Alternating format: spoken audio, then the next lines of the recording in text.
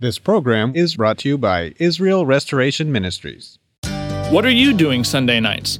Come join Friendship with God radio Bible teacher Tom Cantor of the Friendship with God Fellowship Church every Sunday night at 5:30 p.m. at The Vine at 9336 Abraham Way, Santee, California.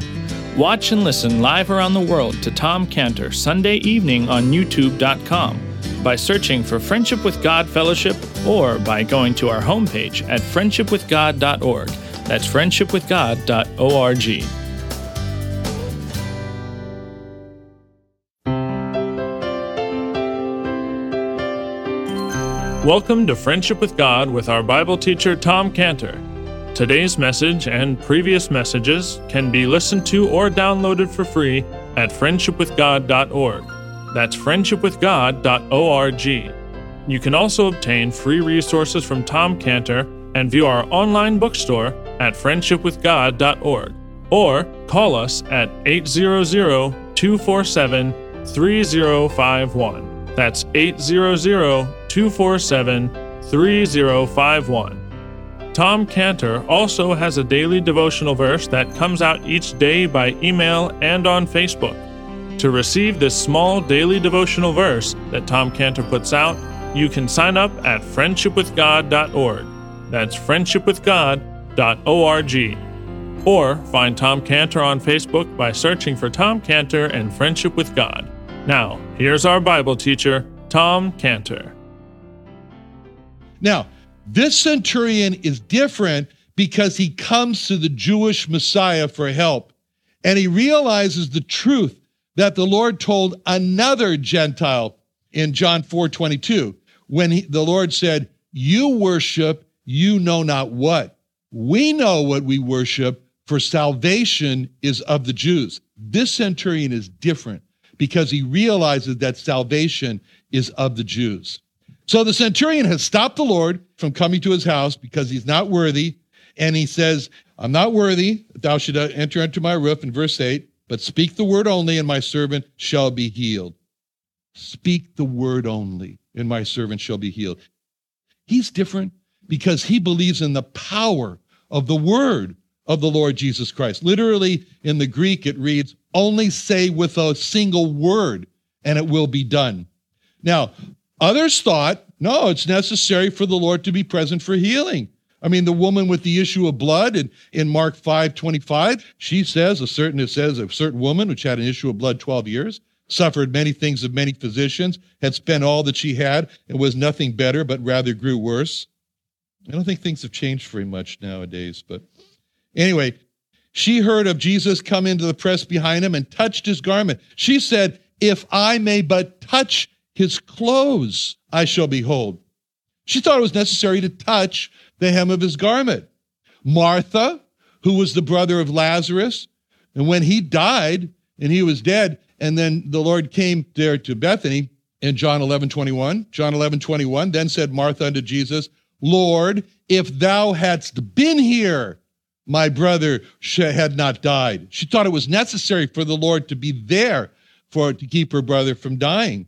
The nobleman who had a son, he was dying. He said in John 4:49, the nobleman saith unto him, "Sir, come down ere my child die." He believed it was necessary for the Lord to come to his child, otherwise he's going to die. And you remember about the friends of the invalid man, how they said, "We got to get him in front of the Lord." So they took the roof apart because they couldn't get into the house, and then lowered him down there. It says in Mark 2:4, when they could not come in nigh unto him for the press, they uncovered the roof where he was. And when they had broken it up, they let down the bed wherein the sick of the palsy lies. See, they all thought, I got to get close to the Lord. They got to get the sick person by the Lord. Now, it's easy to follow the thinking of others. It's necessary for the Lord to be present, for a person to be healed. It's just not easy to do something that no one else believes. But that's why this centurion was different, because he believed it was not necessary for the Lord to be present to heal his servant. He believed that all the Lord had to do was just speak a word and he'd be healed.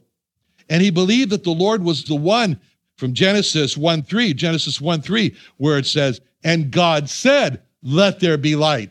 and there was light. You see, he believes in the power of the word. He believes that all he has to do is the Lord just have to say, let the servant be healed, and the servant would be healed, just like with the light in Genesis 1:3. That's why I read the passage about the Jewish leper being healed, because it comes before this account of the Roman centurion, because the Jewish leper said in Matthew 8:2, behold, there came a leper, worshipped him, saying, Lord, if thou wilt, thou canst make me clean. See, if thou wilt, thou canst. That's the opposite of the man in Mark 9:22. In Mark 9:22, where he was telling him about his son, he said, ought to cast him into the fire, into the waters to destroy him. But if thou canst do anything, have compassion on us and help us. And then Jesus turned around and said, Jesus said unto them, if thou canst believe, all things are possible to him that believe. In other words, it's not a case of whether I can do anything, it's a case of whether you can believe. If thou wilt is the opposite of if thou canst. If thou wilt is the language of belief.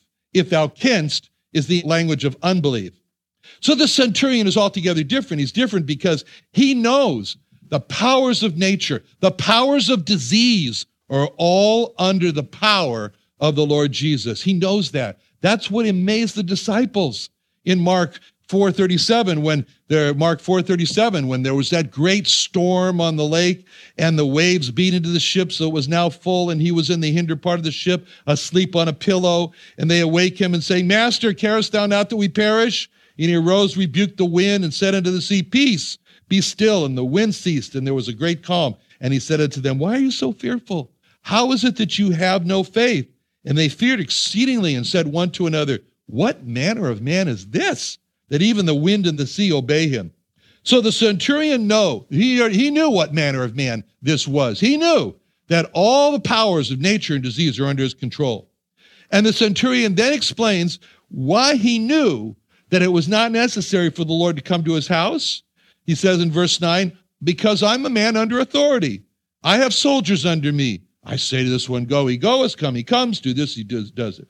He's different because he believes that the angels are under the authority of the Lord Jesus, and they do instantly what they're commanded to do. Now, when the Lord heard that, he was just astounded. The word is marveled. He marveled. It says in verse 10, when Jesus heard it, he marveled and said to them that followed, now picture this, said to them that followed him, Verily I say unto you, I have not found so great faith, no, not in Israel. The Lord admired this man's faith. He honored him. He marveled at his great faith, which, by the way, is another reason why Calvinism is so wrong, which teaches that faith is the gift of God and comes from God and doesn't come from man. I mean, if this centurion's faith came from God, then why would God marvel at the man's faith? Faith comes from man, and God rewards man for his faith. Man is not a robot, that has faith only because God gives him faith. Anyway, I digressed. Sorry. Now, there are 2 times in the Bible where it says that Jesus marveled. The Lord Jesus marveled. This is one of them in the centurion's faith, and the other one is the total opposite, where it says in Mark 6:6, he marveled because of their unbelief, and he went about the villages teaching. So when we see the Lord marveling here, it brings us really to the core of the personality of the Lord Jesus. What makes him happy? What makes him happy? It says in Hebrews 11:6, without faith, it's impossible to please him. He that comes to God must believe that he is, and that he is a rewarder of them that diligently seek him. Faith pleases God. And we're going to see a little bit later what faith really is. Now, we read that everything seems to stop for this brief intermission. It's like we're kind of conversing, albeit through others, with the centurion. Now it all stops when it says in verse 10, when Jesus heard it, he marveled and said to them that followed. So now he's turning to the group. Verily I say unto you, I have not found so great faith.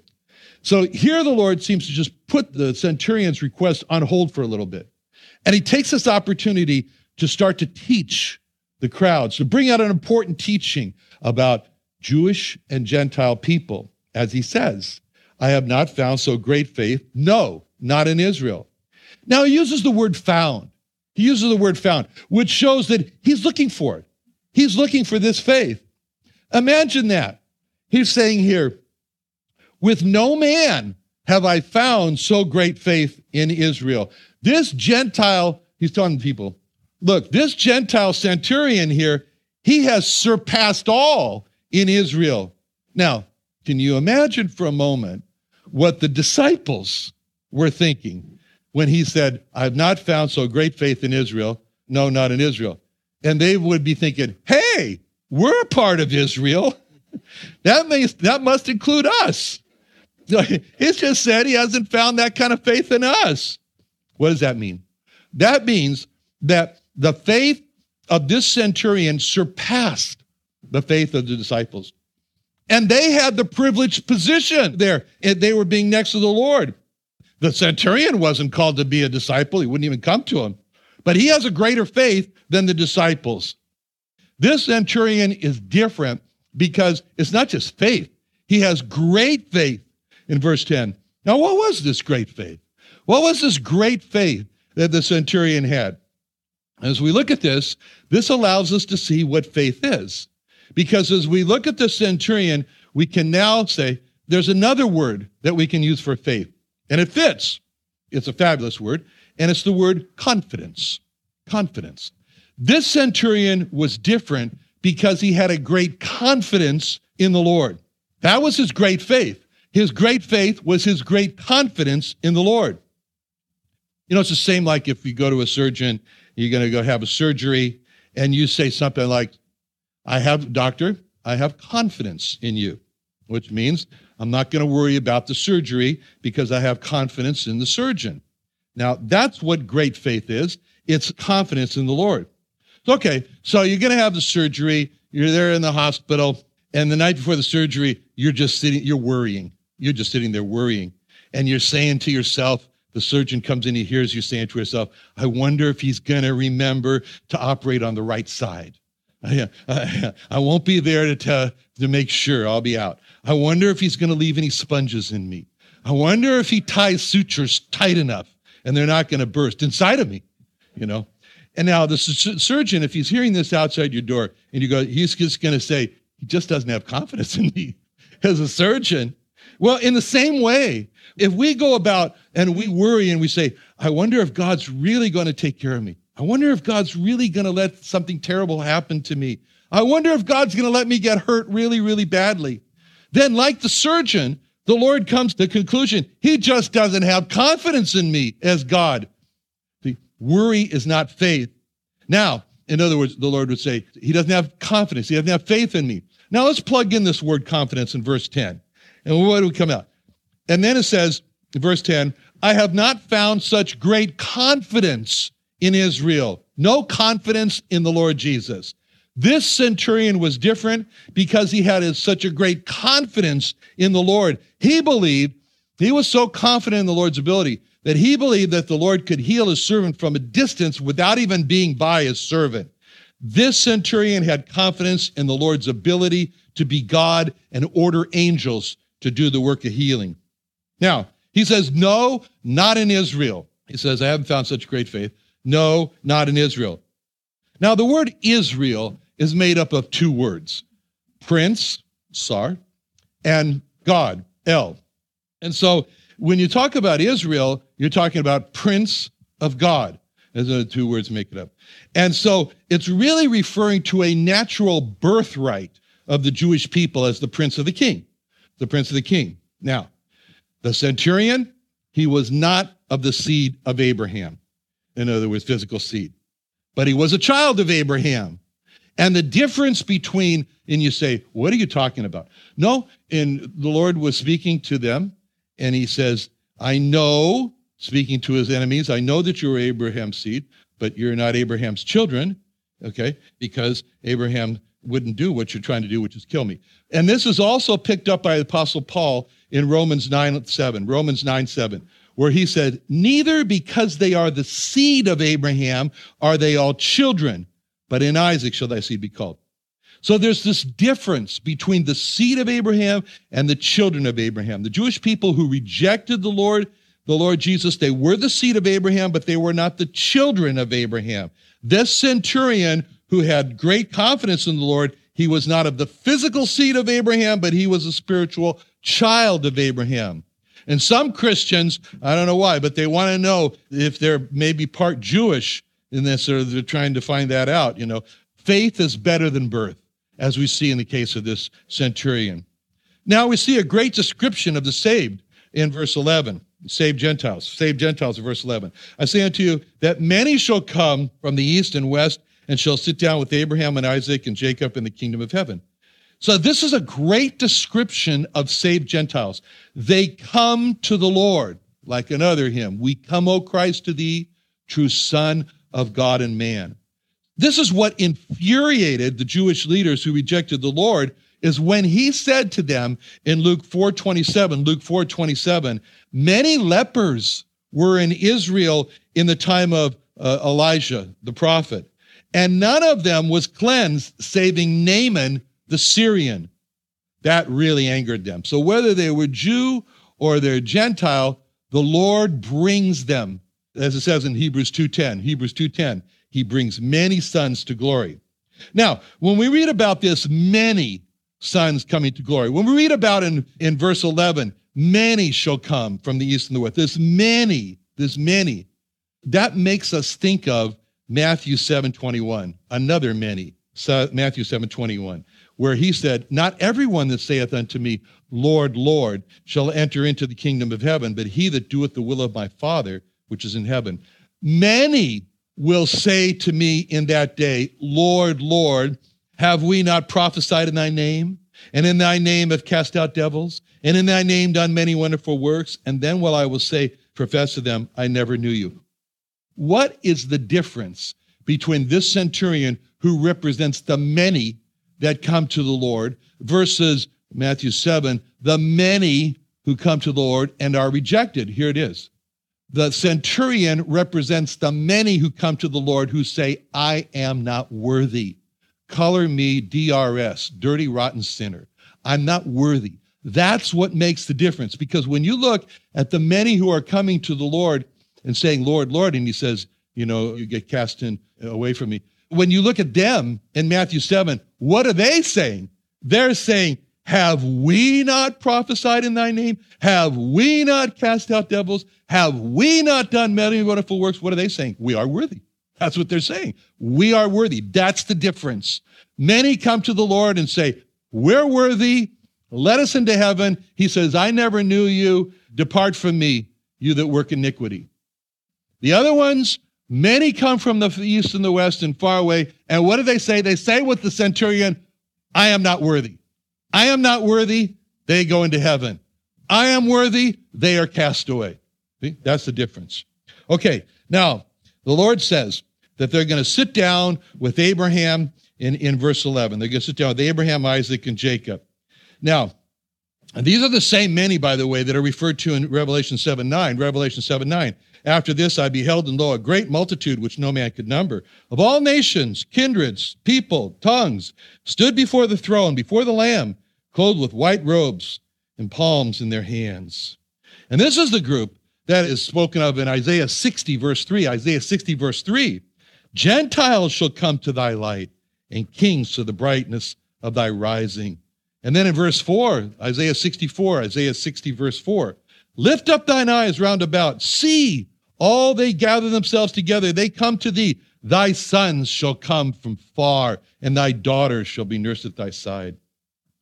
This is the blessing of Abraham that's coming to the Gentiles. This is what Paul saw in Galatians 3:14 when he said, Galatians 3:14, that the blessing of Abraham might come on the Gentiles through Jesus Christ, that we might receive the promise of the Spirit through faith.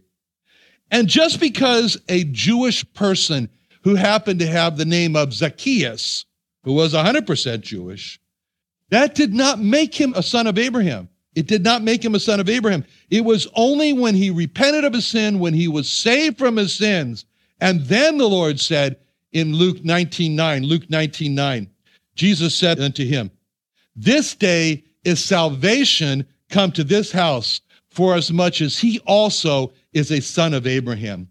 Salvation, not birth, makes a person a son of Abraham, just as it did here with the centurion. But what a tragedy in verse 12. What a tragedy of enormous proportions, the greatest tragedy, when it says, the children of the kingdom shall be cast out into outer darkness. There shall be weeping and gnashing of teeth. This is the tragedy. But the children is the tragedy. The Jewish people, those who should have been there. This is the great tragedy of the universe, that the children who should have been there are not there. The children of the kingdom are cast into outer darkness. Jewish people are not saved except through the Lord Jesus Christ, except they become like Zacchaeus, like the centurion, like all who said, I am not worthy, and they become saved. Then they come into the kingdom. What a terrible statement, because to the Jewish people pertained the adoption, the glory, the covenants, yet unbelief cut them off, as it says in Romans 11:20. Well, because of unbelief, they were broken off. And Hebrews 3:19, we see that they could not enter in because of unbelief. And Isaiah 53:1, the first verse in Isaiah 53, which starts out, who has believed our report? Matthew is emphasizing here how many Jewish people reject him, while some, in this case, Gentiles received him.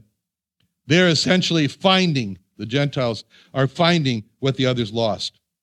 And then he uses this banquet hall. And the contrast here is the banquet hall, which is all lit up, and there's a lot of joy in there. But outside, there's outer darkness, which means that they're far away in the darkness, and that's contrasted with the light and the joy in the banquet house. The darkness is of a final judgment with no appeal possible. That's darkness. So the image here that he's using is of the prisons in those days. Now, the prisons in those days were not built like our prisons. They didn't have rights groups and all. They were built underground with no light, no fresh air, damp, moldy, filthy, squalid, just everything terrible. No company down there, no comfort, where people just spent their days crying and grief and anguish. The great flood of tears, there's no relief. And they're saying, if only I had, I could have, I should have, if only I had. And when we think about all that regret of the lost, of course, and he's speaking about the lost in hell, it makes us resolve to use our time to how can we best persuade the lost to be saved? I am resolved, like we just sung. Now, verse 13, he says to the centurion, go thy way, as thou hast believed, then so it be done unto thee. And his servant was saved. And isn't that great? In the self-same hour, just at the right time, he's saved. All right, so what have we seen about this centurion and why he's great? What made this centurion great was that he came out of Roman darkness to the light of the world, who was the Jewish man, the Lord Jesus Christ, the light of the world, when he said to him, my servant is grievously tormented. He was different because he was humble by saying about himself, I'm not worthy, and by feeling too ashamed to even come and speak directly to the Lord, and he sends others. He was different because he reached out with strong confidence in the ability of the Lord Jesus as God to remotely heal when he said, speak the word only, and my servant shall be healed. Let's pray. Father, thank you so much for this man, this centurion, and for his faith and for recording it for us tonight. And we pray, Lord, that we would follow like him, and you would say that you're happy with our confidence in you. In Jesus' name, amen. Another wonderful day studying the Bible with our Bible teacher, Tom Cantor, here on Friendship with God. Don't forget that today's message and previous messages can be listened to and downloaded for free at friendshipwithgod.org. That's friendshipwithgod.org. You can also go online to find free resources from Tom Cantor and our online bookstore at friendshipwithgod.org. You can also find Tom Cantor on Facebook, and you can also go to friendshipwithgod.org to sign up for his daily devotional. Tom Cantor is also the founder of Israel Restoration Ministries. You can visit that website at israelrestoration.org. You can write to Tom Cantor at P.O. Box 711330, Santee, California 92071. That's P.O. Box 711330, Santee, California 92071 or email Tom Cantor at tomcantor@friendshipwithgod.org. That's tomcantor@friendshipwithgod.org. For more information about Tom Cantor and Friendship with God and Israel Restoration Ministries, call us at 800-247-3051. That's 800-247-3051. What are you doing Sunday nights? Come join Friendship with God radio Bible teacher Tom Cantor of the Friendship with God Fellowship Church every Sunday night at 5:30 p.m. at The Vine at 9336 Abraham Way, Santee, California. Watch and listen live around the world to Tom Cantor Sunday evening on YouTube.com by searching for Friendship with God Fellowship or by going to our homepage at friendshipwithgod.org. That's friendshipwithgod.org.